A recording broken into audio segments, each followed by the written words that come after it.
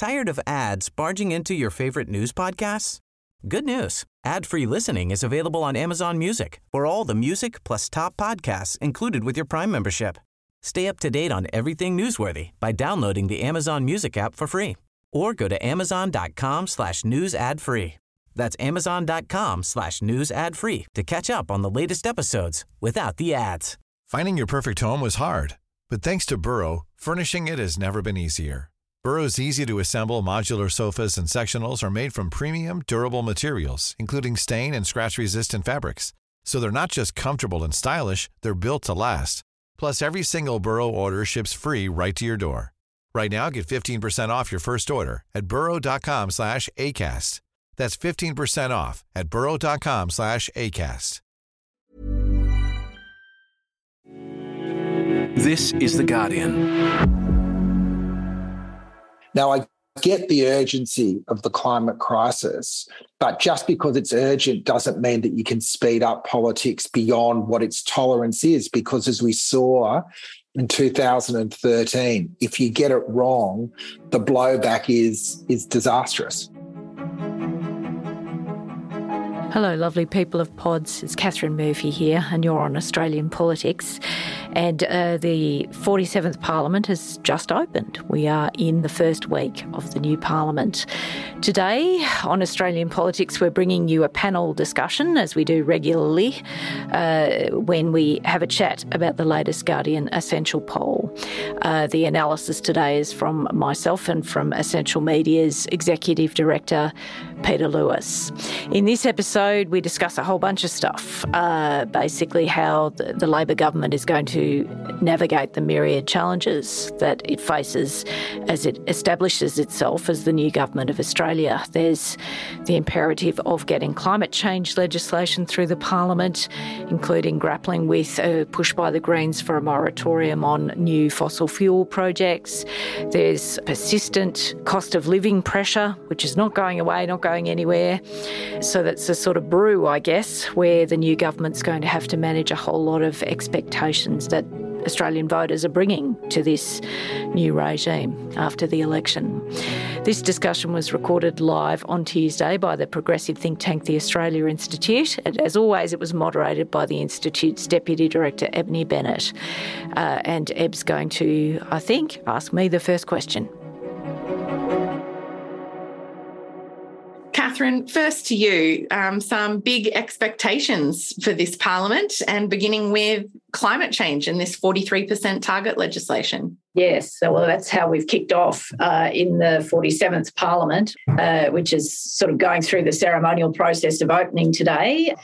But in the lead up to today's opening, we've seen the government telegraphing the legislation that it intends to introduce to the House of Representatives tomorrow. And that legislation gives effect to the 2030 emissions reduction target, which Eb flagged, that's a 43% reduction, and also enshrines a pathway to net zero in terms of that framework legislation.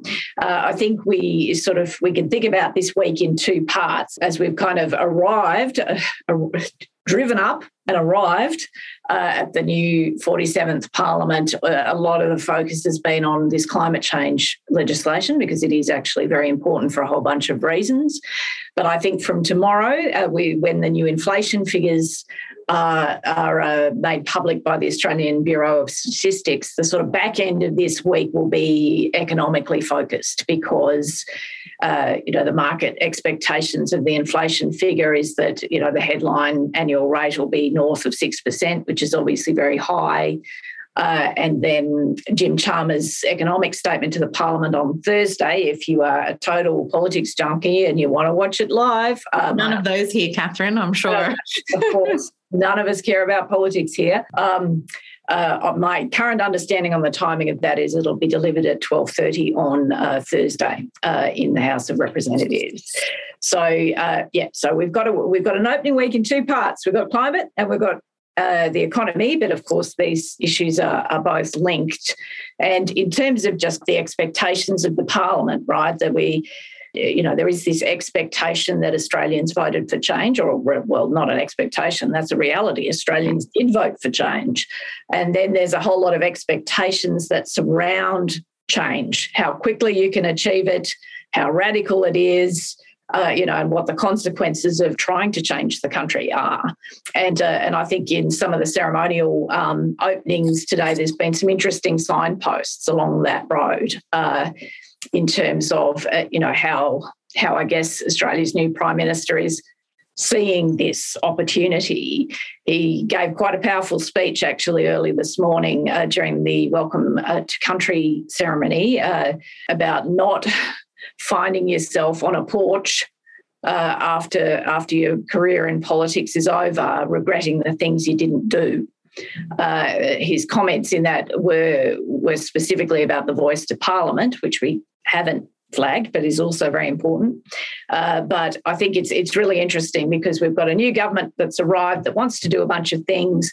There's also a lot of pent-up capacity, though, in the country, I think, among progressive people.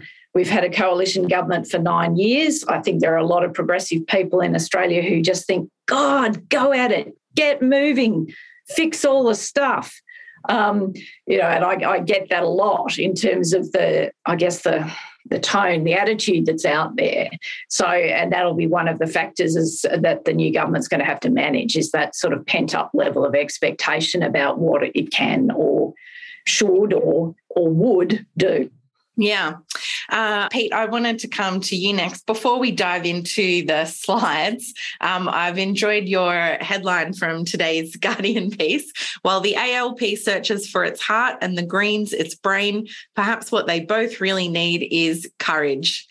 Take us through the thrust of that piece you've written there today, Pete. Oh, look, it's a shameless reference to Wizard of Oz, which was actually to honour the original metaphor, which was the Blues Brothers. So to musical movies, I think for most of us who read The Guardian or are part of this podcast, we can relate to the country and western bar that the Blues Brothers rock into at Kokomo, and the barmaid says, yeah, we played both kinds of music, country and western. And it feels to me that understanding that there is a bit of nuance between the country and western, like we want Labor and the Greens both to succeed.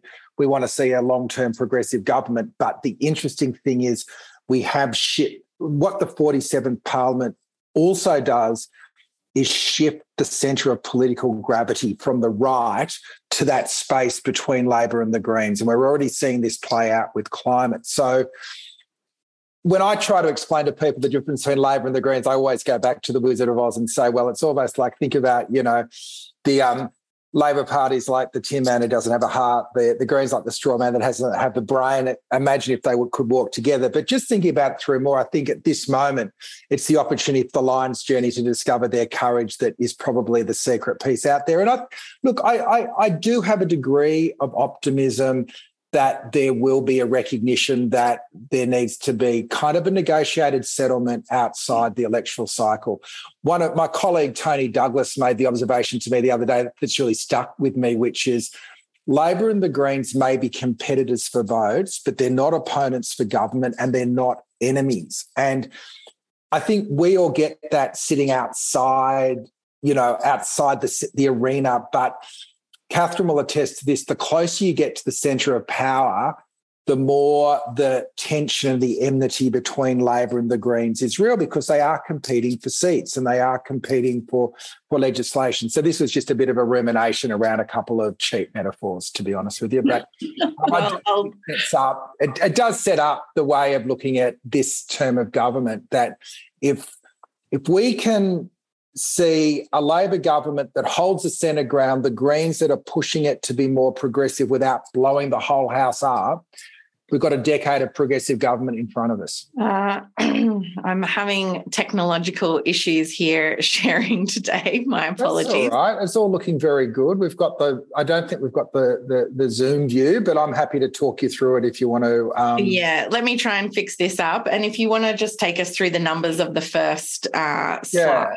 Well, the first question we've got in here is federal government performance, just checking in on how people think the government's going. The majority of people on most issues are sitting in the middle. So how's the government managing the COVID outbreak? very good or quite good, 36, quite poor, very poor, 25. On climate change, 33 good, 22 not so good. The one that you're concerned about there is cost of living, 23% good, 40 poor or quite poor. It's a real thing, the cost of living prices, though we've got some interesting graphs that we can go into later. So just early report card on most of those things, more positive than negative, but a lot of people just waiting to be convinced. I guess the other data point is, if you remember, there was a big spike in satisfaction with the Prime Minister once he became Prime Minister, and people saw a whole lot of things they hadn't seen before he became Prime Minister. If you look at that handling of COVID, and if you're listening on the pod, essentialreport.com.au, and you can go and have a look at all this. This is the first time we've asked about the federal government's handling of the COVID outbreak since the election. And for those who have been long-term followers of Catherine and my bloviations, we've been following this for a way long time. So just before the election, the federal government, the Morrison government, was rated 40 good, 35 bad. The good has dropped 4, and obviously COVID is everywhere at the moment. The bad has dropped 10, so it's 36-25 there. That shows where we are in terms of the long-term trend lines. And maybe if we just do the next one, and then that can open up for a bit of a discussion on climate. And you'll have to squint because these are quite detailed questions, because we were very conscious to be giving a fair representation of the various positions. So you can dig in deep and squint and read it all. But basically, the 3 propositions we put to people are: should Labor lock in the 43%? And then there should be a discussion about future targets and future energy policy. The second proposition was the Greens should only vote for Labor's policy if Labor agrees to changes that are closer to the Greens policy. And the third option was, I don't want further action on climate change. And what's really interesting here, 50% say lock it in, Albo. 25% are with those that say the Greens should push harder from the start, and 25% say don't do it at all. Now, looking at that from a different level, you could say, well, Labor's got double the Green support for their proposition. But back to my ruminations on that relationship, 75 to 25% want action. The no case to climate has never been lower, 25% only. So a grand consensus for meaningful action on climate, which is consistent with the story of the election. And then a second and final question there, just to confuse everyone, and then I'll shut up for a while.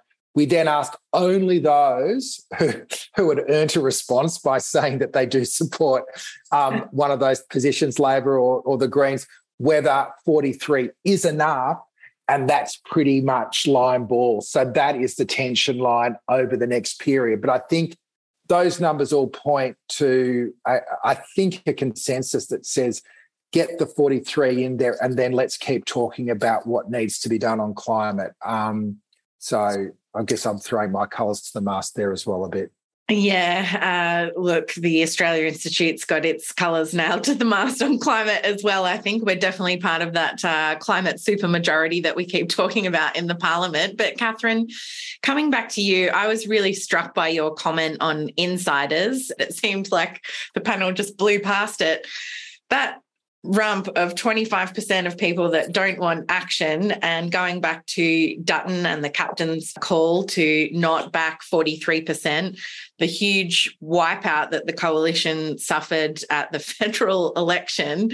I mean, you made the point that the coalition, it has done the wrong thing on climate change, but I don't see many other people kind of delving into that too much. But how much is that going to cause problems for the coalition in terms of coalition people kind of flagging crossing the floor and things like that? Yeah, look, certainly I think there's a few things we need to pull together in response to that question, I think. But in terms of where the question ended, which is are we going to see some Libs crossing the floor? Possibly. Certainly Bridget Archer, the member for Bass in Northern Tasmania, has flagged consistently since we broke the story, I think probably just over a month ago, that she was interested basically in looking to see if she could vote for Labor's proposition. In the Senate, Andrew Bragg, who is a moderate Liberal senator from Sydney, is also reserving his rights at this point to vote in favour of Labor's proposal. And we have seen that in the past in, my God, was it the CPRS debate or was it the clean energy package? Yeah, we had some Liberals cross the floor to support that as well. So I was very firm on insiders because that is my considered view, having been at this particular rodeo, this one, the climate one, since 2006. I do have very strong views about who's acted properly and who hasn't. But the Liberal Party does have a tradition of some people trying to, do something different. Malcolm Turnbull lost his job over it twice. There are people in the Liberal Party who understand that, taking action commensurate with the scale of the climate crisis is the right thing to do and have made attempts to do that. So with due respect paid, yes, the Liberal Party as a group, as a collective over the last decade has done the wrong thing in relation to this issue, and Australia is paying for it. And in terms of, how we've fronted up to the new parliament, it seems extraordinary that Peter Dutton, as the new opposition leader, that the lesson he could learn from the 2022 election results, where, basically the Liberal Party have lost 10 or more seats because of this issue over 2 election cycles, that the response to that could be dig in, right? But now I want to plot a few points along a graph here. And we started in the conversation this week by pointing out that the week started with climate and it'll end with the economy. And these two things overlap. Now, look, as somebody who has long supported, because I'm into facts, evidence and science, the necessity of climate action, this has to happen, right? And I'm thrilled to see that in our latest poll, as Pete says, like the constituency for doing nothing on climate is shrinking in Australia. Hooray, as far as I'm concerned. Hooray for fact, science and evidence, right? But the thing is, if we go back to the economic indicators, when we asked voters this week about how the government was performing, the big negative is cost of living, right? That is where the sort of crunch of the war in the Ukraine, supply chain issues associated with the pandemic, plus local factors are putting people in this crunch. And it's real for, a lot of Australians. That hip pocket squeeze is real. We've got rising mortgage rates, so borrowing costs have increased. Everybody who fills up their car knows how expensive petrol is. We've had floods that will further push up the cost of fresh food. I mean, these are real things. So Peter Dutton is making, in my view, a very cynical calculation that cost of living is going to be extremely difficult for the new government to deal with in a substantive sense. We don't live in a centralised, perfectly regulated economy where governments have massive control over the economy. We no longer reside in that economy, although interestingly, and Pete, I'm sure will point this out, a lot of voters in our sample seem to think that the government does have extraordinary power, right? We don't actually live in that world anymore, but anyway, it's interesting that people think we do. So Peter Dutton is very, very clearly setting up an option for himself that if the cost of living stuff really bites, if Labor can't get wages to keep pace with inflation, and when inflation's running at 6 and 7%, it's extremely difficult to get wage outcomes to keep pace with inflation. If we're in a rising cycle of rates, what he has in his mind is, I can re-weaponise this as a cost of living issue. Every time there's a price increase about something over the next little bit, I'm going to blame Labor's 43% emissions reduction target. It'll be bollocks. It's always been bollocks, but that is the room he's leaving for himself. And the bigger point, Catherine, is the next election will not be won over whether or not Labor was ambitious enough on climate. It will be whether Dutton can convince enough people who are disengaged with politics but economically vulnerable that bollocks is actually real. Yes, exactly. So we need to bear this in mind. I know I sound like a constant doomsayer on these issues, but this is just the lived reality of climate politics in this country, right? We have turned a corner. I'm grateful we have, because that's what facts and evidence suggest we need to do, and we need to do that quickly. But I can see Dutton's calculation. It is as obvious as the nose on his face on the plus side, I suppose, of this Dutton calculation, we have seen some Liberal prime ministers in the past, Liberal leaders in the past, who are weirdly ideological about this stuff, who have very strange views about climate change sort of being a front of new socialism or whatever else, right? Peter Dutton is not cut from that cloth. Peter Dutton just sees a simple cost of living scare that he might be able to weaponise. In the event it doesn't catch, in the event it doesn't take hold, I think there are signs that his party is moving around him already in terms of a reposition. And Susan Lee, who's the Liberal Party deputy leader, in an interview I did with her maybe 3 weeks ago, basically said, we're starting with opposition to 43%, but this is a new term in government, so basically we'll see what happens. Now, our supermajority suggests that community sentiment has now shifted. If that's true, Dutton's strategy won't work. But I want to just keep people's eyes on that cost of living pressure as an issue. So anyway, thus ends my sermon. Yes, but extremely well observed, Catherine, and I'm so glad that we get the benefit of your pain over at least a decade or more. Got to have been for something. The front lines. Exactly. Pete, shall we come back to the slides now, if I can make it work again? We shall, because it kind of follows through on where Catherine was exactly just now. So this is interesting. So at the moment, we ask people regularly to self-nominate whether they feel financially comfortable just managing or feeling the pressure. And as you can see, 41% at the moment saying financially comfortable, 38% can manage household bills, and 17% feeling the pressure. Now, albeit this is before interest rates have really gone higher, but it's with high petrol prices, high grocery prices, and relatively low wage increases. So I'm not quite sure what to make of that. That skews older, people feeling financially comfortable, but not exclusive. So maybe the ground isn't as fertile yet for that economic scare, but it is something to watch. If you go to the next one, though, this is probably the most concerning slide if you're Labor. How much influence do you think the federal government has on the following? Our debt, 75% a lot or fair. Unemployment, 68%, combining that a lot and fair.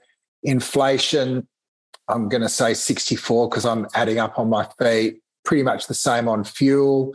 Workplace supplies a bit lower and interest rates a bit lower, but there is still this sense that we're being buffeted by a global pandemic, a war in the Ukraine, pretty dysfunctional systems of government in a lot of the world, really broken supply chains, and people are basically still buying the line that the government has some sort of set of dials that can influence the outcomes. That's kind of, on my reading, bad news for the Labor government, because I think part of the challenge is expectation management here. It's to explain what government can do, but also what they can't do. And that's sort of not what we're used to hearing from humble brag regimes like the previous one. And just let's finish up. I think this is our last slide on, in particular, inflation. Yeah, so this was just an interesting correlation that Vanessa from our team did that's basically saying those who believe the federal government has a lot of influence on inflation are much more likely to give it a poor rating on cost of living. So just in terms of sort of 2 points making a line, so that's where expectation management is really, really important. Yeah, you look in the States, Biden's having exactly the same problem. Cost of living is not a political issue. It is not some esoteric thing that people debate in wine bars or coffee shops. It is people's lives. And if prices start going up and people are struggling, it inevitably has a political consequence if left to its own devices. Yeah, Catherine, you were talking about kind of the back half of this week is going to end up back with cost of living. I think Pete's really hit the nail on the head there with, it's very logical that if you think the government has control over those things, if they're not going well, you'll be rating them poorly. But, let's be clear about what the government inherited and what the Morrison government was dealing with. We do have a lot of hangovers from the pandemic, supply chain problems, I've seen a lot of commentators want to blame wage increases for inflation, but we know it's really profits that are driving that. And some of those other things are external and as Pete mentioned, not things that the government has control over. Picking up Pete's point of that expectation management job, I hear the Treasurer talk all the time about the inherited debt, but are you expecting in this economic statement that, they'll be shooting the blame home to the Morrison government for wasteful spending and other things, or are they trying to project, just that the adults are back in charge and we'll fix it up now? I think a bit of both is the truth. I think Jim Chalmers, who's a very clear political communicator, has been sort of setting up this bad news really since the moment that the sort of Treasury portfolio switched, from the moment the new government was sworn in, and obviously there is a fine tradition of blaming your opponents for the mess that you inherit after you take office. And obviously, if we're talking about a genre, this will be in that genre. This will be a continuation of that. But obviously, in terms of the budget, there are grounds for that. There are. Labor's not been in government for 9 years, right? I mean, they are actually literally inheriting a budget position that they have had very limited control over for the last decade. But I think also Chalmers is pretty keen to try and project some different conversations here as well. Obviously, I think we'll see. What's his locution that. Heaving with deficit, yeah, right? He thrashes that, and I quite like it as a sort of visual. That he sort of portrays this as the budget's heaving deficit because of decisions taken by the previous government, and a lot of that's waste and rorts and all that sort of stuff. Now, look, there are waste and rorts, that's for sure, but the main reason we're sort of in the position that we are in a budgetary sense is obviously the impact of the pandemic, and we did actually want the previous government to spend to protect lives and livelihoods, and there are people around the country who are the beneficiaries of that decision. So, but it's sort of, I guess, in terms of the complexities of it, if that makes sense, the government, when was that, 2 weeks ago, thought it might be able to get away with not continuing pandemic leave, for example, and that was just a pure budgetary decision, right? The more inherited priorities we deal with, the less room we've got fiscally for our priorities, right? Obviously, that was unsustainable for public health reasons, and the government shifted. So that's the sort of difficulty Chalmers is going to have to deal with. Everybody in the country wants us to be post-pandemic. We're not. Pandemics are expensive from a public health sense if you want half-decent outcomes, even if you are starting to wind back some of the mandates and all of that sort of stuff, right? So he's got a lot of pressures, and obviously the international factors Australia has next to no control over. So then that brings us back to hip pocket, and Pete ran you through those percentages, people who are feeling comfortable now and people who are not. A couple of things were of interest to me in that. I think there's a slight majority in terms of where the percentages sit from memory, although I don't have the figures in front of me, that people who are either saying at the moment, I can pay the bills but nothing extra, or I'm feeling financial distress. I think they are in slight majority over the I'm okay mob. Now, we know there is an okay mob in the country. We know that the Reserve Bank has told us that in relation to interest rates, right? People saved during the pandemic. People in secure work, in middle-class jobs who could work from home, people saved because they didn't go out much. So people have some savings to draw on. And it's also still quite difficult to travel overseas and other places, right? So there is a constituency in Australia that's emerged from the pandemic in reasonable shape, right, because of government support, because of the circumstances of their professional lives. But, the cohort that's, there's also a pretty big cohort there who are living hand to mouth and who will be very, very sensitive to increases in interest rates. And also there's a whole bunch of young people who have been flogged every which way, right? Just to break those stats down, Murph, because you're right. So financially comfortable, 41, and then you've got the combination of can manage and under pressure is 46. But it's only 37% of under 34s, while it's 47% of over 55s who classify themselves as financially comfortable. So you're right. There's a few little things going on under the surface that means you just can't glibly say things are okay, Jack. No, it's sort of, but you understand, sorry, Deb, I'll wrap this up quickly because I am raving, sorry. But you understand sort of at that macro economy level why the RBA is saying that there's people with buffers, and that's sort of reflected in, obviously, what our voters are telling or contributing to the poll this week. There are people in reasonable shape, but there's a bunch of people in not reasonable shape too. Yeah, it's a good point. Before I come to questions from the audience, just a couple of things I wanted people to keep in mind. One is also that in terms of expectation management, the RBA has a pretty blunt tool in terms of interest rate rises to manage inflation. And actually, interest rate rises can't do anything to fix some of the problems that we've identified in the economy. Veggies being more expensive because of floods and droughts and storms and things. Interest rate rises won't do anything to cope with that, nor will they help with gas prices rising because 10 years ago we stupidly linked our domestic gas market to the international market. And now because of Russia's war in Ukraine, those prices are going up. Interest rates aren't going to magically put the price of oil or gas down, for example, and some of the tools that do help will require spending, which now looks more difficult. So things like making childcare more affordable or free, some of those measures that directly help lift the cost of living pressures for people. It's just a much more difficult political climate to work in. I've noticed a couple of people in the chat mention a windfall profits tax. That was something that Professor Joseph Stiglitz, the Nobel laureate economist and former World Bank chief economist, mentioned on his tour of Australia recently. He was visiting as a guest of the Australia Institute. And Catherine, I'll be interested if you... I know they haven't kind of gone for that now, but it does seem like multinational taxes and reforms in that space does seem to be where Labor feels like there might be a bit of room to move. I'm not sure if we can sneak a windfall profits tax in there somewhere, but we can live in hope. Moving now to the questions from the audience.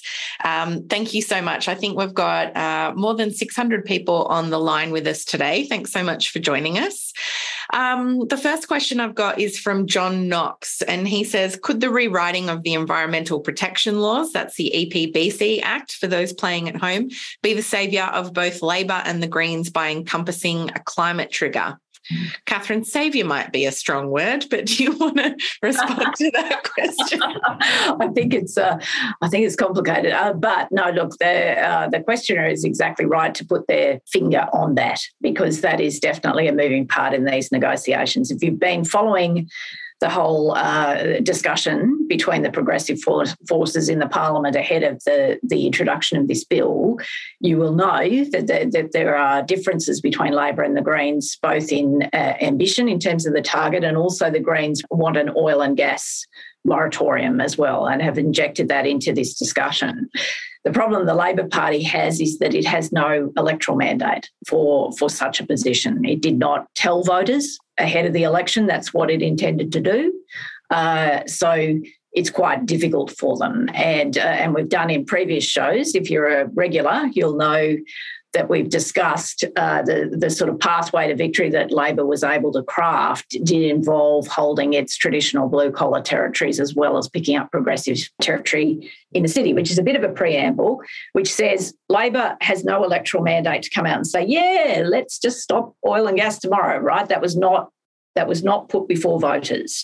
The Greens certainly did put it before voters. So the Greens have a mandate for that. The Greens have increased their representation and told voters before the election that's what they wanted.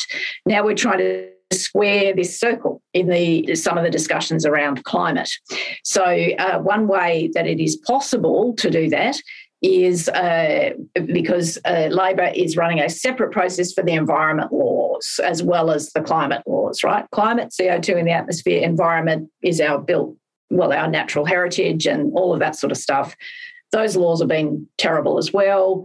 Labor has telegraphed that it will rewrite those laws. Now, Labor did not tell voters ahead of the last election that it would not introduce a climate trigger, right? The Labor Party has some room to move there because I don't think any explicit promises were made on that one way or another. Obviously putting a climate trigger in environmental assessments is not the same thing as a moratorium. Obviously, a moratorium says, that's it, you're done, pack up and leave, right? A climate trigger or something equivalent in a legislative sense, all that means, if you guys aren't following, there may be some people here who aren't following this closely. All that means, a climate trigger just means that when you've got a major development that'll be assessed under environmental law, that the impact of that development on the climate is assessed as part of that sort of regulatory process. So, look, I see some room to move there. Right? I don't know whether it will end up in Labor supporting a climate trigger or whether Labor will support a variant of that basically makes the climate impact of new developments explicit, for example. Look, there's a way to go with all of that, and that's not going to be resolved definitively quickly because the government has committed to a process of consultation about the environment laws, right? So this one's going to roll a bit. But in terms of that oil, gas, fossil fuels nexus where Labor and the Greens are having trouble coming to terms because of their respective electoral mandates, have a look at the climate trigger or equivalent as that rolls down the road for another 12 or 18 months, because it seems to me to be an obvious place where if there's goodwill on both sides and an understanding of people's respective mandates and I think there's some territory where we could see, some coming together. I just don't know exactly what that will be yet. It's too soon to say. It also speaks to the different theories of change between the two political parties. Labor is a party that seeks government. The Greens are a party that seeks change, and they're different. And finding a way of those two operating side by side, you're right, is the trick. The idea that Labor would introduce a new tax that was outside mandate or introduce new measures on energy that are outside mandate would be disastrous. It would blow the government up. It would create the pressure points for the coalition to make it a one-term government. But there is the opportunity through legislation like the environment legislation it's called the Overton window. So creating the space, the policies that when the situation is right, there is a consensus ready to roll. And I just think that is the opportunity. And so there may be, you've got to think about government as a sprint, like not as a sprint, but as a marathon. And if your objective is 2 or 3 terms of centre-left government, then what are the markers along the way? Now, I get the urgency of the climate crisis, but just because it's urgent doesn't mean that you can speed up politics beyond what its tolerance is, because as we saw in 2013, if you get it wrong, the blowback is disastrous. Just adding on to that, I feel like this has got a lot of legs, at least not the least because of the Greens mandate that Catherine mentioned and that you referred to. I think they've done a very good job at kind of pointing out, sure, we've got all these existing ones, but at some point we've got to talk about why we keep opening new ones. We can't keep making it the problem worse, which I think is just a very logical argument that's hard to refute despite the politics. And I know it does look like there's no hope of that federally in any kind of urgent sense or any immediate sense, but it's not unheard of for governments, state governments at least, to impose moratoriums on fracking. We've had a couple in the past that have lapsed now or been overturned, but there certainly has been precedent. And I think if we start seeing some of these projects go ahead, there's actually very fierce on the ground opponents to these types of projects that do come up and change the politics a bit. Catherine, can I see you? I just want to add one thing at the risk, because obviously there's more questions. I don't want to crowd out more questions. But just in relation to Eb's point, there are precedents for moratoria. That's absolutely true. But a little bit lost in this, a little bit lost in our conversation today because we're dealing with the mechanics of the parliament is just a very obvious point that global capital has already made their minds up about what's happening, about what this transition looks like. There is a short-term set of demands for coal, gas, other fossil fuels as we sort of ride out the tail end of the fossil fuel economy, right?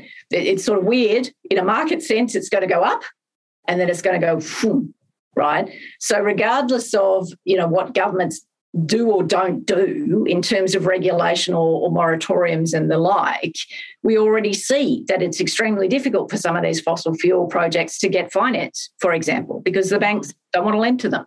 So we obviously need to be very attentive to what happens in the Parliament, but we also, I don't think people should lose sight of the fact that the bigger things happening outside, right? Yeah. And that bigger thing happening outside is what, caused the Morrison government to shift rhetorically in favour of net zero. That's that big thing outside. That's huge, what's happening there. So, politics is like a big tanker. It's slow to turn around. But the fact of the matter is, things are escalating in this space quite rapidly because of money, basically, and the bets big money is making. So anyway, I just want to put that little rare bit of optimism out there for people, is that there's a lot of movement in the background. It's not all contingent on what happens in the Parliament. Yeah, it's great. Bloody important. Don't get me wrong. Really important. And this targets bill is seriously important. For people who say it's just, it's all symbolism or whatever, complete bollocks. This is a really, really important statement that this Parliament needs to make, right? But there's a lot more going on in this space than just what politicians are doing at this point in time. Yeah. The next question is from Eva Cox, who says, where are the debates and questions on trust and social well-being to broaden the debate to more than economic complexities to what is a good society? A really good point. Pete Lewis, I'll come to you on this one. We've got obviously the Treasurer on Thursday is going to be doing this economic statement, but he's already flagged that one of the statements will be looking at that idea of well-being in the budget and measuring what matters, that GDP, famously measures nothing that matters. It's one very specific thing that's, not really designed to measure the well-being or the social health of society, just a narrow economic indicator. How important do you think that kind of message is going to be for Labor's economic narrative over the next couple of months as we lead up to the budget? Well, not just a message, but in reality, because if you don't measure it, you don't own it. And for too long, we've been very narrow in what we measure. I helped Sydney Policy Lab at the Uni of Sydney launch a report yesterday, which was calling for exactly this, a well-being indicator. And also people may have seen Nick Bryant's piece in the Herald yesterday, but also that rather than just have the budget, the federal budget, as the centrepiece of national leadership each year, which is almost like a reconciliation of the housekeeping bills, where's Australia's version of the State of the Nation report? Where is the piece that sets out where we are taking each other through our government? So I love Eva's question, I think, but it's not just about coming up with another set of technocratic outputs. If you're really judging things like happiness and well-being, how do you measure it? You've got to start talking to people. I think a lot of Andrew Lee's work about reinvigorating civil society and getting communities talking to each other is all part of that mix. So I think there is a really optimistic piece in there. And I do think it starts with asking different questions, but I don't quite know if we've even thought through what those long-term benefits can look like. But it'd be a pretty edifying process to think our way through it. Yeah, Catherine, Jim Chalmers has kind of been on that bandwagon for a long time. He talked to the Australia Institute about it 2 years ago in 2020, just before the pandemic hit. You would expect it would be fairly well advanced by the time you get to, a budget statement after so long thinking about it. Yeah. Well, they're definitely rolling down the path of this. I think the wellbeing budget's really important, actually, and I for one, really look forward to seeing, how that all kind of spits out of the Treasury and spits out of the Cabinet in terms of how they structure that. The other thing that's a moving part too, and is certainly not irrelevant to the broader measures that we're talking about, Katie Gallagher, who's the Finance Minister, has signalled that, that Labor will introduce some sort of serious gender budgeting as well. Now, they're not going to be able to turn that around by October, I don't think. I just don't think that's possible, although I think we'll see some sort of a down payment on it. But I think this element of the government's agenda is really important, and that's what I was sort of trying to say a little bit earlier, that Chalmers, as well as sort of, kind of surfing the old genre of, oh, look what terrible things my opponents have visited upon me and how dreadful is all of this, right? I do think he's actually asking different, or trying to pose different questions, actually, and get answers to different questions. I mean, it's quite difficult to do that politically in an environment where inflation could hit 7% and interest rates are rising and people are worried about whether or not lettuce is $10. But that's where they want to get to. And I think it's important. I've always thought that this is an important element of their agenda. Yeah. But also, if an economy's tanking and you've actually got other indicators as well to guide you, such as, caring for others and well-being, it actually is a really important counter-narrative, because let's face it, the numbers are going to be brutal over the next couple of years. Well, and also just quickly, Dales, just points to the future in the sense that, one of the big challenges that we've got in Australia, obviously, is demographic change, and the care workforce is absolutely critical to, how we pass the next few decades in terms of our collective well-being as a society and an economy. So, again, I think that this government is aware of that there's a big challenge there to, try and sort of anticipate, what the sort of economic and societal needs are in terms of that sort of, demographic transition that's coming at us. That's it for today. Thank you so much for listening to the recording of our webinar Pole Position, which is hosted by the Australia Institute. If you are listening to the podcast, obviously you are if you're here with me, but it's important actually before you start to pull up the slides that are at Essential Media's website, and that helps you translate some of the numbers that we whip through during these conversations. This episode of the pod was produced by the lovely Jane Lee, and Miles Martignoni is the show's EP. We'll see you next time.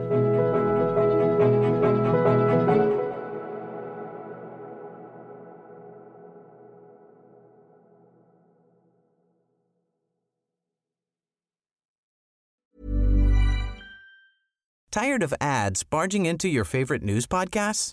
Good news. Ad-free listening is available on Amazon Music for all the music plus top podcasts included with your Prime membership. Stay up to date on everything newsworthy by downloading the Amazon Music app for free, or go to amazon.com/news ad free. That's amazon.com/news ad free to catch up on the latest episodes without the ads. Hi, my name is Danny Pellegrino from Everything Iconic, and I'm excited to talk to you about Club Med. Club Med operates beach and mountain resorts and is the best all-inclusive getaway for families. They have Club Med Punta Cana, their flagship family resort, and many other options in Mexico, the Caribbean, and around the world. Club Med are the pioneers of the all-inclusive concept, which is the best way to vacation. Great for families, groups, or even solo travelers looking for land and water sports, delicious food, and a place to make unforgettable memories. Visit clubmed.us, call 1-800-CLUB-MED, or your travel advisor.